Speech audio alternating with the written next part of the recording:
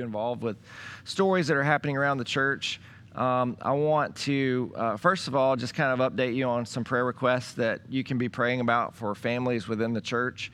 We do have several families that have been dealing with a diagnosis of the COVID virus, and so they're working their way through that. Luckily, none of them are severe or anything that's life-threatening at this point, so that's very good. Also, we have some people who are continuing to fight cancer during this time, battling that. We even have some great news with families that have welcomed new lives into their homes with the birth of babies. And oddly enough, we have one family that the mother is both battling cancer and just delivered a baby. And so just continue to pray for those that you know are struggling with whatever it may be. There's different spiritual things that we're struggling with. There's physical things that we struggle with, emotional. These kind of times bring out so many different elements that maybe in ourselves we weren't even aware of at one time. And so just continue to pray for the needs of the church. And you don't even have to know their names. You can just be praying in general for brothers and sisters within your church and lifting them up. It's a great thing that we have to be able to have times like this where we reflect on things that we don't have. This is an odd way of having church, and I want it to continue to be an odd way because this should not be what we get used to. We should miss the fact that we are not together and we're not with each other, and that's really what Scripture calls us to. Not to sit in the comfort of our own homes and watch something from a distance, but to be a part of each other's lives. And prayer is so much an application of that Christian community because it's in prayer where life has touched life to the point that we feel moved to intercede on behalf of someone else, to pray for them, to pray for their needs. So we want to do that today as we get started. So let's go ahead and let's just open up with prayer. God, with a profound sense of your presence here with us, Lord, we just pray that, first of all, that you would open up our hearts and our minds to the truth that you would want to share with us today. Holy Spirit, we invite you to interpret, to teach us, to help us to understand, to enlighten us to a truth that's beyond our human comprehension. So, Lord, as we humbly approach your word, we fully admit that we need your instruction, that we need your enlightenment to understand it. Not only to understand it, but to even apply it, to live it out. We need you.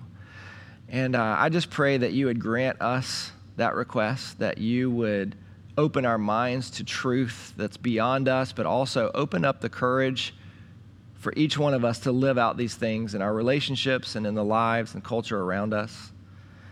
Lord, we pray for those who are struggling in our church, whether it be from the virus that has so impacted all of our lives, but for those who are particularly suffering through the actual virus itself. I just pray, number one, for healing for them. We pray that you would give them a sense of your presence with them.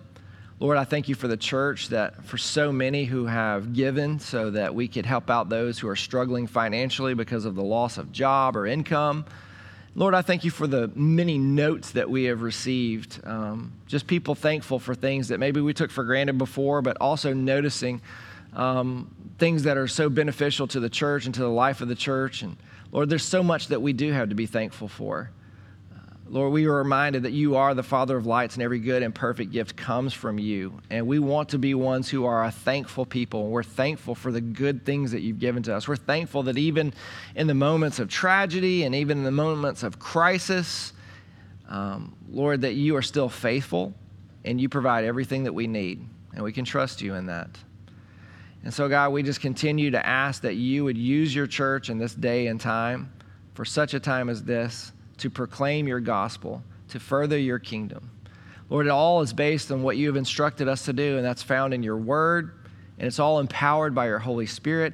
And we want to bring those elements today together to see what it is you have for us in this text. And we ask this in the name that's above every name, Jesus our Lord. Amen. Amen. We're in John 14, 15 to 24, which is what Brad read earlier. And as we talked this week, this text is and then later in 14 and in 16 is one of the preeminent passages on the Holy Spirit and the sending of the Holy Spirit. But it reads a little awkward if we start immediately in verse 15. And so as we talked this week, we thought maybe it would be best to start with the context, which really begins in verse 18, and then back out to understand who the Holy Spirit is, the person and work of the Holy Spirit, and then the work, particularly in this text, that's emphasized. So that's kind of the flow of what we're going to do. We're going to kind of move around a little bit different in the text rather than verse 15 all the way to 24. So let me read verse 18. Jesus says, "I will not leave you as orphans. I will come to you." And so one of the things that we talked about this week is remembering the context. Jesus has said over and over again, "I'm departing. I'm leaving. I'm leaving. I'm departing." How is he going to leave? He's going to leave by death. That's going to be the hour, the moment of his glory. And obviously the disciples spent 3 years with Jesus, walking in lockstep with him, running to him with any question that they had, being encouraged by him repeatedly, being confronted occasionally by him repeatedly. They're now hearing him say, "I'm going to leave you." And immediately fear and anxiety and worry all come in. And that's why he uses the word troubled. Don't let your hearts be troubled or agitated or stirred up. And so all these mixed emotions come in, and they're worried. How do we know what to do next? How are we going to know? How are we going to face all the issues of tomorrow? How are we going to know what to say? And he says this wonderfully encouraging and comforting thing in the entire text, but in verse 18 particularly, "I will not leave you as orphans." I'm leaving, but I'm not going to abandon you. And then he says, "I will come to you." Now what's interesting is that he says, "I will come to you," but in the context of the person and the work of the Holy Spirit. And so that's going to need some unpacking, but I think that sets the stage for why he's teaching this and what he's saying here. And so that leads us to the person of the Holy Spirit and who he is. And the announcement here in verse 16, he says, "And I will ask the Father, and he will give you another helper to be with you forever, even the Spirit of truth, whom the world cannot receive, because it neither sees him nor knows him. You know him, for he dwells with you, and he will be in you." And so it says another helper. So what does that mean, and where do we understand, and how do we get that to be the Holy Spirit? And what's going on here? I find it interesting, first of all, that we've been talking for several weeks about probably a 20-minute conversation. I mean, it's hard to believe that they're still in the upper room. I mean, Judas has just left maybe a few minutes ago, and all this conversation. So there's so much content and so much theology in this moment in the upper room that we can literally spend weeks unpacking what Jesus said to his disciples there. And I think that you can't understand this devoid of the conversation that they just had, because it flows from that. And there was that misunderstanding. Where are you going? How are we going to find that? And there is that worry that there's a separation, and you're leaving, you're gone, we're going to be left abandoned, we don't know what to do. And I love the fact that he picks up on orphans, because I was thinking about this this morning, actually driving over here. You're an orphan usually because of 3 reasons. Your parents die, your parents didn't want you, or your parents can't afford to keep you. And I think what Jesus is showing them is all 3 of those, and none of those are true about him. That he is going to die, but he's not going to stay dead. Yeah. That he has everything that they need. He's going to be able to provide for every need that they have, no matter what it is.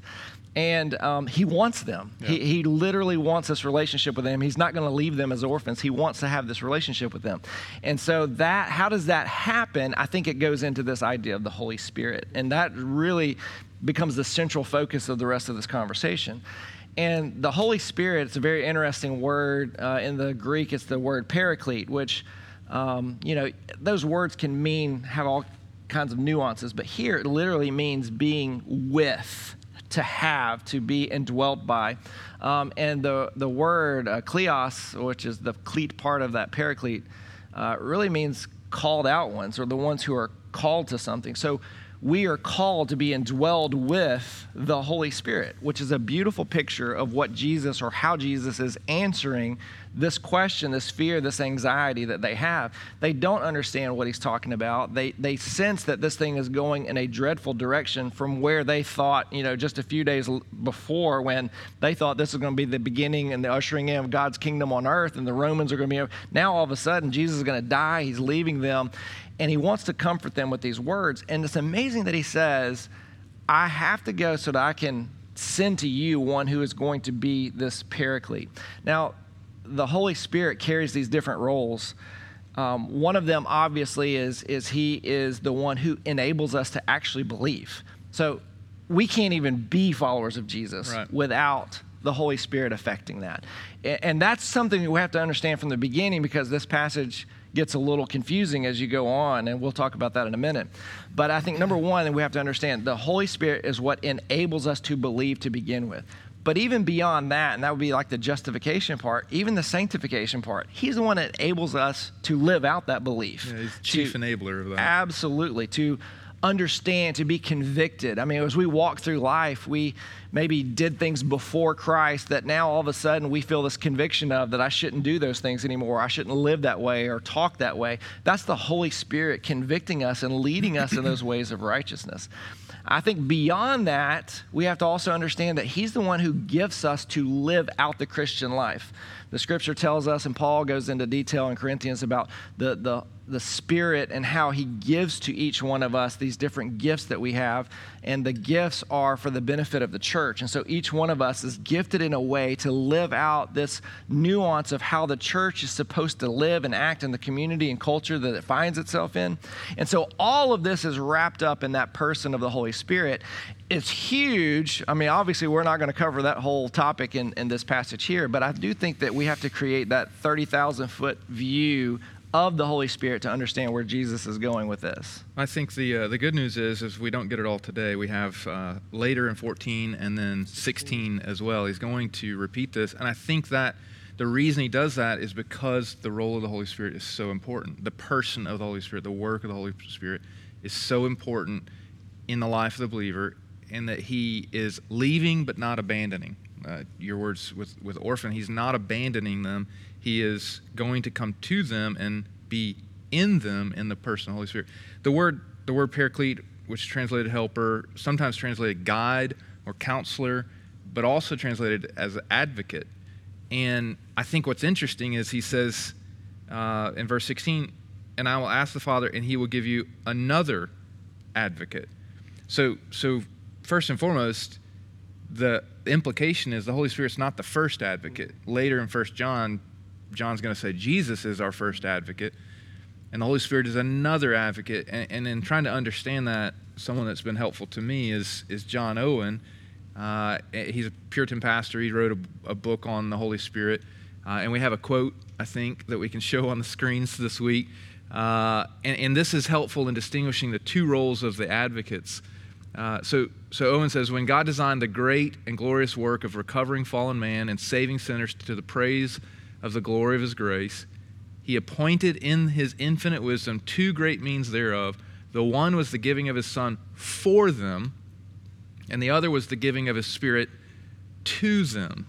And this is what's amazing to me, is that Jesus is our advocate for us. He has come on behalf of us, and he stands at the right hand of the Father pleading for us. Pleading what? His righteousness for us. So they are mine. That's my child. That's my son. That's my daughter. That's my follower. My righteousness for them. But how does the Holy Spirit come? He comes as our second advocate, pleading to us. And that's so important. That's the essential nature of the Holy Spirit. He's pleading in those desperate moments when we doubt, when we fear, when we don't know if we're loved. Paul says the Holy Spirit comes alongside us and cries out, Abba, Father. The Holy Spirit is the one standing alongside who's saying, he's pleading Christ's righteousness to us. No. You're a son. You're a daughter. You're loved. You're cared for. You're wanted. He preaches the gospel to us.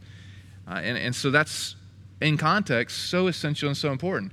When the disciples don't know where they're going or where Jesus is going and how they're going to live tomorrow, they're going to get one that's going to come alongside them, put his arm around, and counsel them and guide them and remind them of the love of Christ and the love of the Father that continues to go beyond this moment. This language that you're using, come alongside us, is not, you're not, pulling that out of thin air. That's the part of the paraclete. Right. We're familiar with parallel lines. That's the Greek word para, means to be next to. So even in the name itself, it's to call someone to be alongside you, essentially, is what that word means. And I think all this is really important because what we're seeing is that the operation or the action of God as a triune being, Father, Son, and Holy Spirit are inseparable.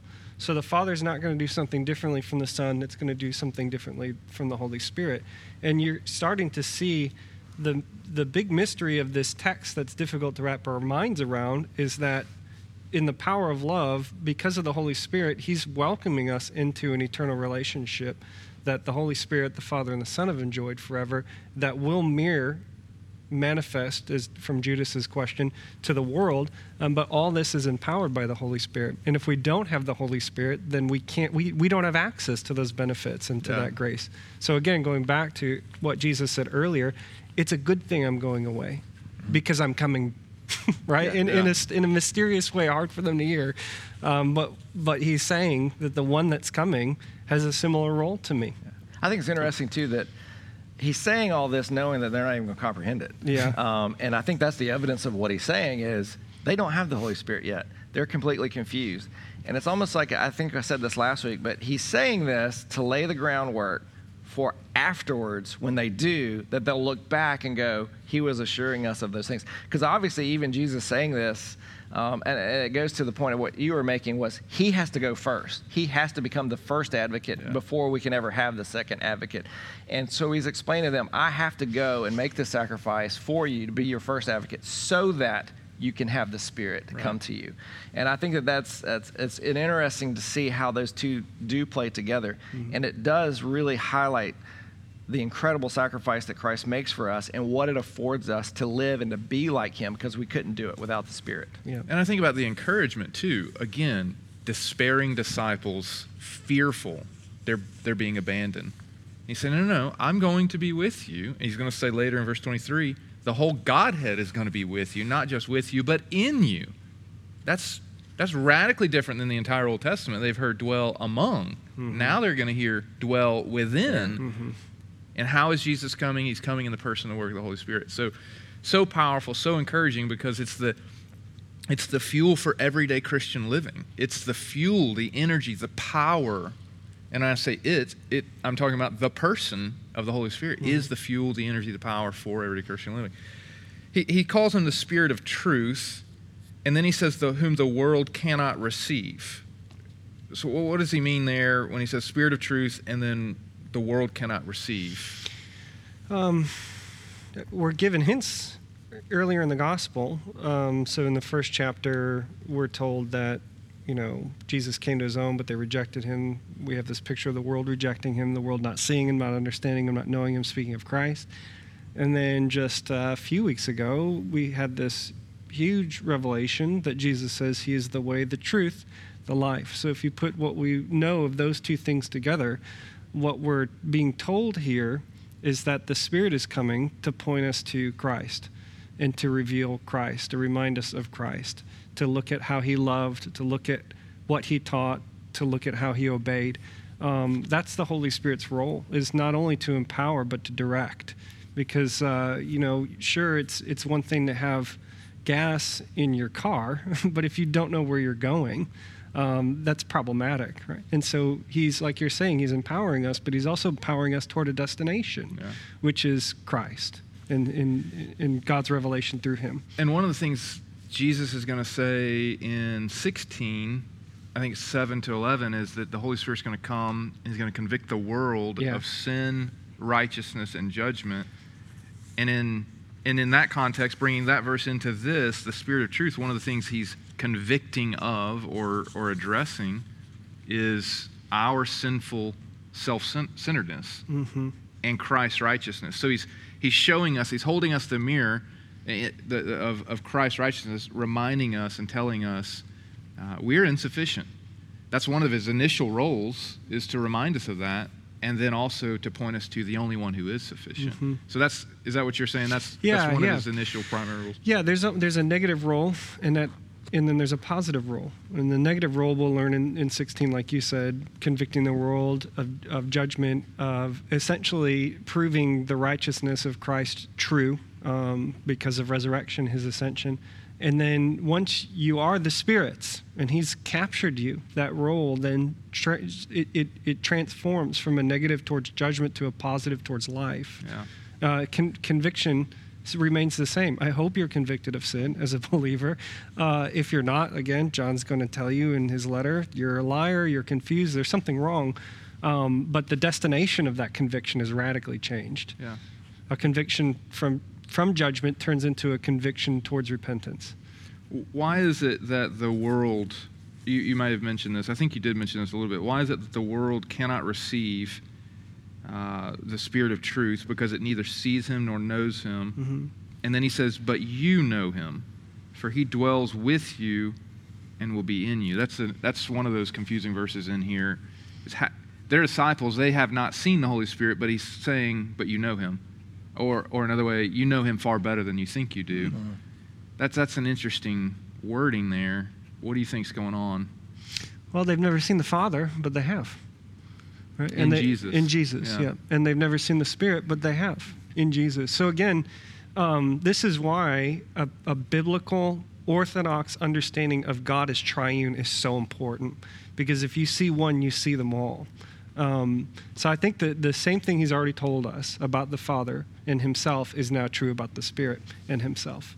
Yeah. And we know, when you say they don't know him yet, Jack, you were talking about it earlier, I think, in the Old Testament, you kind of see the Spirit settling on one person for the benefit of the community. But in Acts chapter 2, on the day of Pentecost, we're going to see the Holy Spirit settling on the community, not just the individuals, right? So it's an already not yet type of a thing, right? And when that Spirit comes, they don't have to wonder whether or not this is a Spirit that comes from God, because they know Christ. Mm-hmm. So they should recognize when the Holy Spirit comes, this is not a spirit we need to shy away from. We're told to test spirits, Paul says. But this Spirit you should recognize, because when he talks, you hear Jesus. Yeah, he's pointing and telling, and he's the aroma and all of those those words. Yeah. It goes back to just the understanding of the word. Paraclete he's the one who is with those who have been called out. And that goes back to the Old Testament. The Holy Spirit was on those who had been separated or called out for a specific purpose. And we do. In the Old Testament, we see specific people, whether it was judges or priests or kings, were separated for a very specific purpose within the kingdom of God. But in the New Testament, that changes in the sense that every single person who follows after Christ has been set apart for kingdom work, which then takes us to the aspects of the gifts of the Spirit. Not just one person, not just a king, not just a priest, every single follower and believer. It doesn't matter how insignificant they may seem to humanity or the world, or how significant they may seem. God's economy is different, and everyone has been gifted for a different purpose, and we're all useful in the kingdom of God. And that the Holy Spirit not only empowers us to do that, but gives us the discernment and wisdom to know when and how to use those gifts as well. So that kind of leads us to the work of the Holy Spirit, particularly the works that Jesus highlights here. You mentioned several, but there's some specific ones that he mentions here in this text. So the person of the Holy Spirit is coming. He will be your guide, your counselor. He will be your teacher. He will be your advocate. Those are terms that define who he is, but they also tell us what he will do. And then Jesus gives us some of those hints in this text. What are some of those things that he does in this text? To help us? Yeah, some of the works. Help us love, help us keep commandments, believe. The core things that we keep saying over and over and over again in Jesus' teaching in John is loving rightly, believing rightly, and living rightly, or keeping commandments, which is, kind of how that section opens. If you love me, you will keep my commandments. Well, that's not going to happen without the Holy Spirit, right? Having a perfect love like the Father, being perfect as your Heavenly Father in heaven is perfect, can't happen without the indwelling and the empowerment of the Holy Spirit.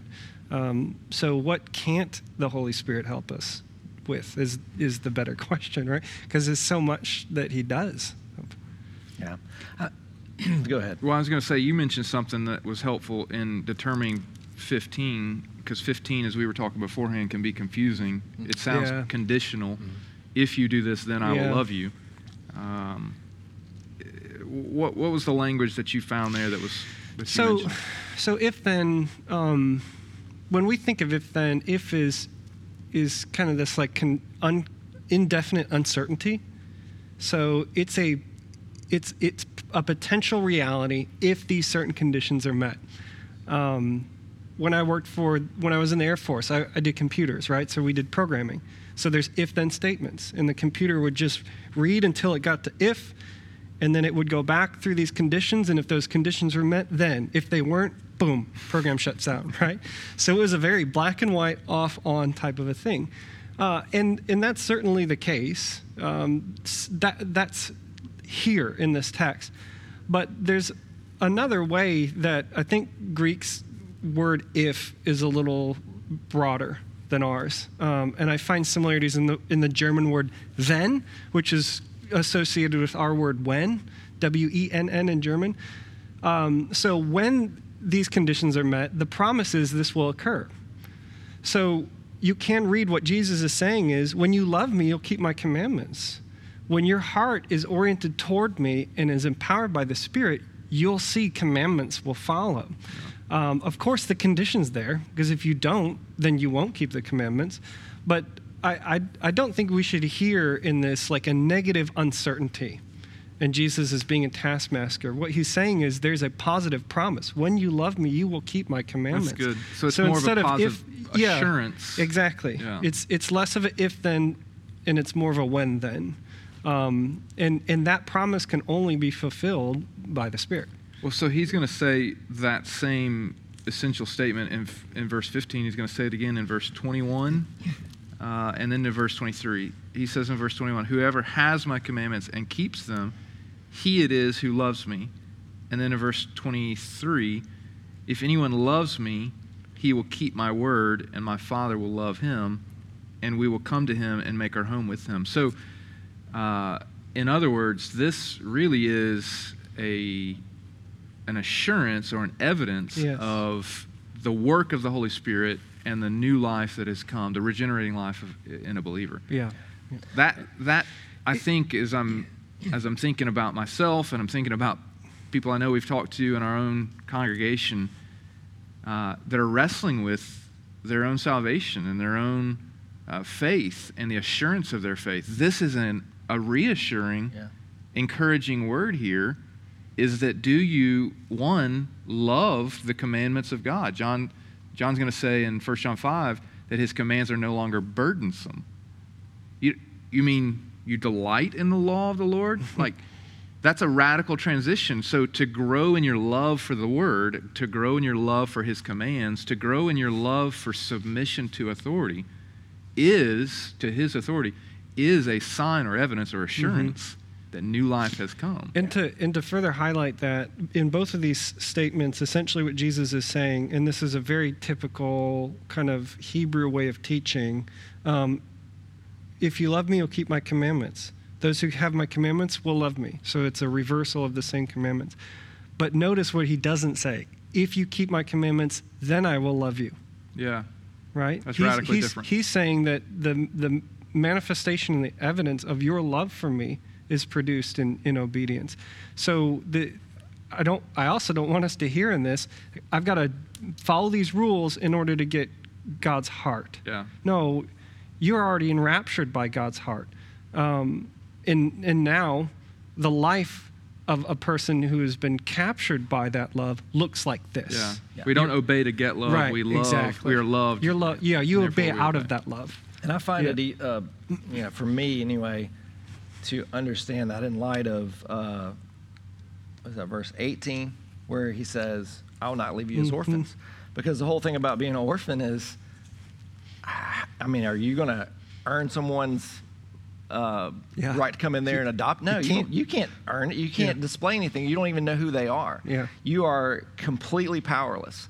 And someone comes in and changes your situation. Yeah. And I think that's helpful, because if you understand that orphan part, then the rest of it is easier to understand. It really is something that he is enacting in us. And I take it this way. When I look at these passages, if anyone who loves me, down in verse, what is that? My eyes are real bad. 23, Jesus answered, if anyone loves me, he will keep my word, and my Father will love him and will come to him and make our home with him. So it sounds conditional, if anyone loves me.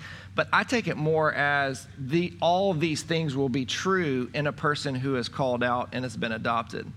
You're going to love me. The Father's going to love you. You're going to see all of these things in that person instead of seeing it as a conditional thing, because it is a bit confusing if you only look at those verses outside of the whole of the passage and really the whole of the gospel. Because even though this one may be a little bit confusing, if we go back to John 3:16 and John chapter 4 and John chapter 5, over and over again, you see that you can't do anything. You are powerless. I've enacted this in you. I'm going to accomplish this in you. And so you take the whole of it, and all of a sudden, this begins to make sense. Yeah. If you look at it as conditional like that, then Jesus has started this. Let not your hearts be troubled. So he's talking about the core in your loves. Well, I'm troubled now because I can't keep your commandments, so it must mean I don't love you, right? So you have to saturate this text in the unconditional grace that he's showing you.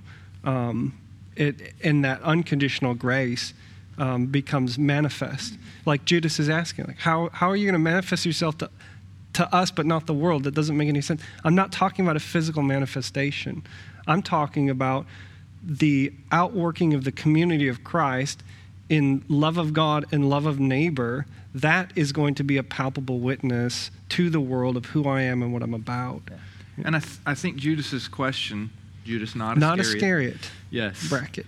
Just to be clear. I think his question helps set the stage, because it's a question that we all wonder, and I kind of referenced a second ago. He's asking, wait, how will we know you said you're going to come back in 18? How will we know if you're not going to be visible? How will we know if you're not going to be visible to the world? And I think that's a question that we all wonder. How do I know that God, that Jesus, that the Holy Spirit is at work in my life? Evidence number one is really new life. That there is a new transformation of the person that has occurred. So I'm reminded of Ezekiel 36, talking to Israel. God says He will take out of them their heart of stone and put into them a heart of flesh, and then He will put His Spirit within them and move them to follow His decrees. So there's going to be a replacement life that's going to come in, and then a transformational living that's going to follow. So you said three things a second ago. I think new life, new kind of beliefs, and then new living. And I think that order is really important.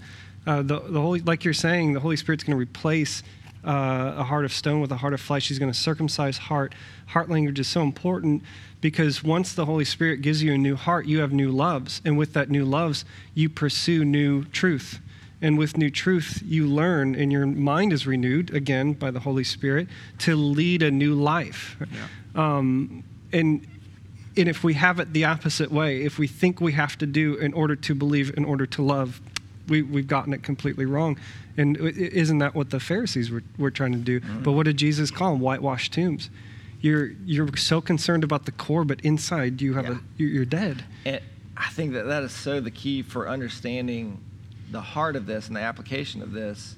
And the way I kind of in my head jotted down in my notes was, it is worship that leads to the lifestyle, not the lifestyle that leads to worship. And I think that's the temptation we have here is, I don't love Jesus, therefore I need to do more to prove that I love Jesus. And I think what he's saying there is, if you find yourself not keeping the commandments, you can't just go out and try and keep the commandments better.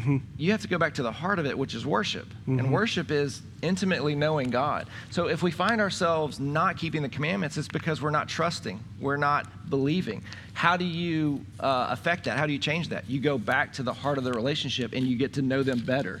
And you focus in on who they are, and you understand the truth that they are your provision, and outside of them you are nothing. And then all of a sudden, as you grow in that worship, the actions take care of themselves. And we do. If we get that reverse, we have a life of legalism, which is devoid of any true Christian joy. It is a burden to follow Christ. But if we understand the worship as the first part of it, then all of a sudden it is the worship that releases that joy of submitting to the Holy Spirit as he convicts us and as he draws us and as he directs us. Mm-hmm. Sorry, I was going to add one thing to it. Yeah. One of the greatest examples of true repentance and restoration, Psalm 51, we're talking about heart and works. In 16 and 17, David says, this is after he has a guy murdered because he slept with his wife, by the way. So what did Jesus say?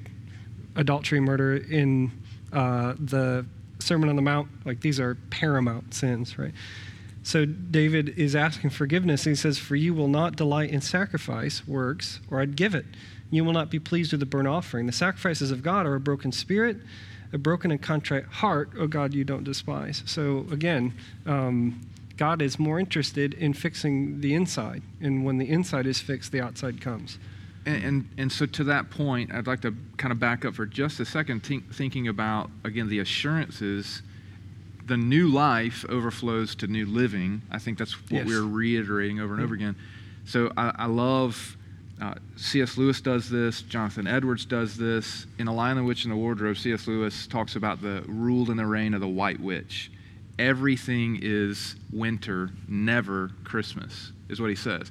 Over and over again. Everything is winter, never Christmas. So everything is dark and dreary and dead and cold and lifeless, but never Christmas. And by Christmas, he's talking about joy and life and happiness and warm fires. And he says, but wherever Aslan goes, the Christ figure, spring bursts forth. And Jonathan Edwards does the same thing. Wherever the Spirit goes, there is spring. There is new life. Mm-hmm. So as an assurance, as a means of recognizing new life, is there new joy? You said joy a second ago. Is there new joy? Is there new vitality? Where there was a cold and dead and lifeless person, is there now a new joy-filled, hope-filled person? And you can't manufacture that kind of joy and that kind of transformation. Well, then there's a second evidence of that really helps us further, because that's kind of can be subjective, and that is the outward obedience or the outward living, the outward actions, which will become evident as well. And I think that's why Jesus can say in verse 17, because the world cannot receive the Spirit of truth, because it neither sees him nor knows him. He comes to convict of truth. He comes to convict of righteousness. They refuse Jesus. But the disciples have not refused Jesus. They have acknowledged Jesus. They have followed Jesus. They've submitted to his word and his authority. So what he's telling them is, you know the Spirit far more than you think you do. Mm-hmm. You're giving evidence by your obedience and by your life, by your acknowledging of me as the Messiah. You're giving evidence that the Spirit is at work in your life. You may not know it yet. You will know it, and you will know it more intimately. So I think those are two very important evidences, new life and then new loves, new affections. You use desire language. I know you love Jamie Smith. He changes our desires and our affections and moves us to love the Word. And that's a question that we can ask ourselves. Psalm 1, blessed is the man who delights in the law of the Lord. Is that our delight? Or are we Psalm 2? We want to throw off the reign of God. Mm-hmm.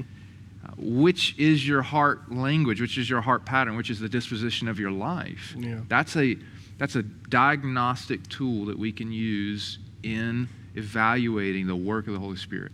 I'm reminded again in John 3, we talked about John 3, Jesus says you must be born again of the Spirit. Mm-hmm. And then he talks about you can't see the Spirit goes like the wind wherever he wants to go. We can't see the air, but we can see the rustling of the leaves. Yes. So there's evidence of the moving of the Spirit. And that's what he's giving us here. He's coming. He will be in you. Not just him alone, but Jesus, the Father, the whole Godhead. And there will be evidence. You can't mistake that evidence. Mm-hmm. And it will exhibit itself outwardly in new actions. I'm so glad we get to have this kind of conversation. We get to have another one again in 16 similar to it, because so much of the church's attention on the Holy Ghost or the Holy Spirit is the gifts. And even in commentaries I read about the Holy Spirit, it's like Holy Spirit's third person of God. Here's all the gifts he gives us, right? to use your Narnia example, as if Father Christmas's appearance was only about the things he gave the children and not about his presence of joy. You have to get this first, or you're going to mess up the gifts that he gives. You have to understand who the Holy Spirit is, his role, his actions, his desires for you, before he can give you and equip you the things he wants you to use to glorify God in your life. I like you use Michael Reeves' book, Delighting in the Trinity. Delighting in the Trinity. In Ecclesia, and he talks about the Holy Spirit's one of his primary objectives is to reorient our desires, to radically reshape, because our desires are disoriented towards self and towards sin and towards pleasure, and he reorients our desires, and that, as you're saying, is primary. Yes.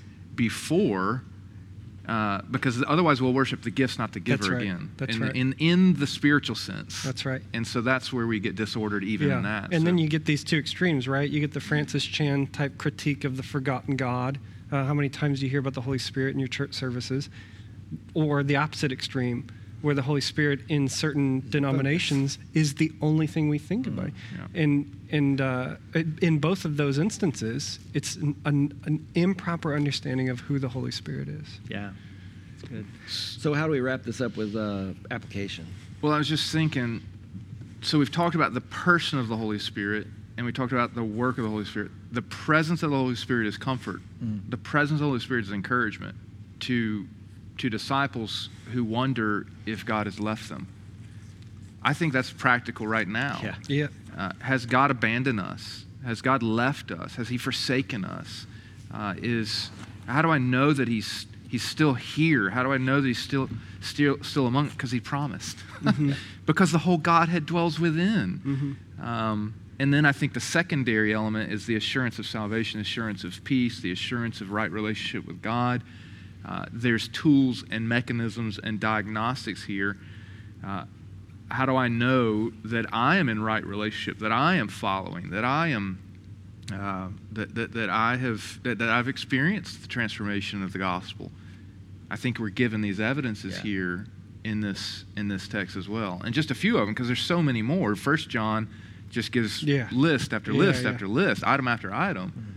Of assurances, and I think he's building on this teaching right here. Of course, that's my thoughts. I don't know. No, I think you're right. You want to talk what's application? Read 1 John. That's the application for this whole discourse. No doubt. And I think the times we live in, let not your heart be troubled.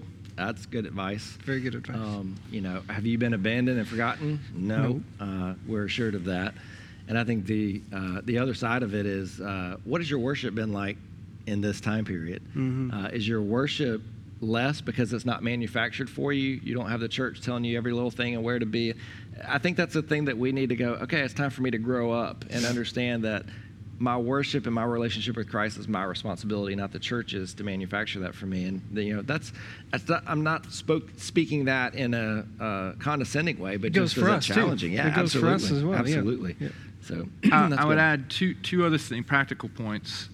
To your point on abandonment, again, how do we know that we've not been abandoned? It's the message, it's the truth, it's the proclamation and work of the Holy Spirit. He has come to us, and he's preaching the gospel to us. Child, are you worried? Are you fearful? Look at the cross. Look at the Savior who stands by the Father's side right now. Do you doubt your salvation? Look, Jesus is interceding on your behalf right now. Do you worry? Do you fear? All of these things, the Holy Spirit saying, no. Yeah. Look. And then the other thing is Paul says, I think it's Galatians 5:25, let us keep in step with the Spirit. Yes. So as a practical point, if the Spirit is so vital and so important, and he's proclaiming something so true, and he's always using the word of truth, let us keep in step with him. Let us be in the word. Let us be inundated with it. Let it dwell richly within us. And let us pay attention and tune our ears and our hearts to what he is proclaiming. And I think as a practicality in my own life, that's not what I've been doing. I'm busying myself with a whole bunch of other things and not filling myself with the word, listening to the Spirit, keeping in step with him. He's the one that directs for mission. He's the one that restrains from mission. There's so many things. We don't have time. So. We'll come back to it. Well, yep. John will come back to it too. That's right. Yeah. Well, I think that's a good place to wrap up. Yeah. Well, let me pray for us as we close. Father,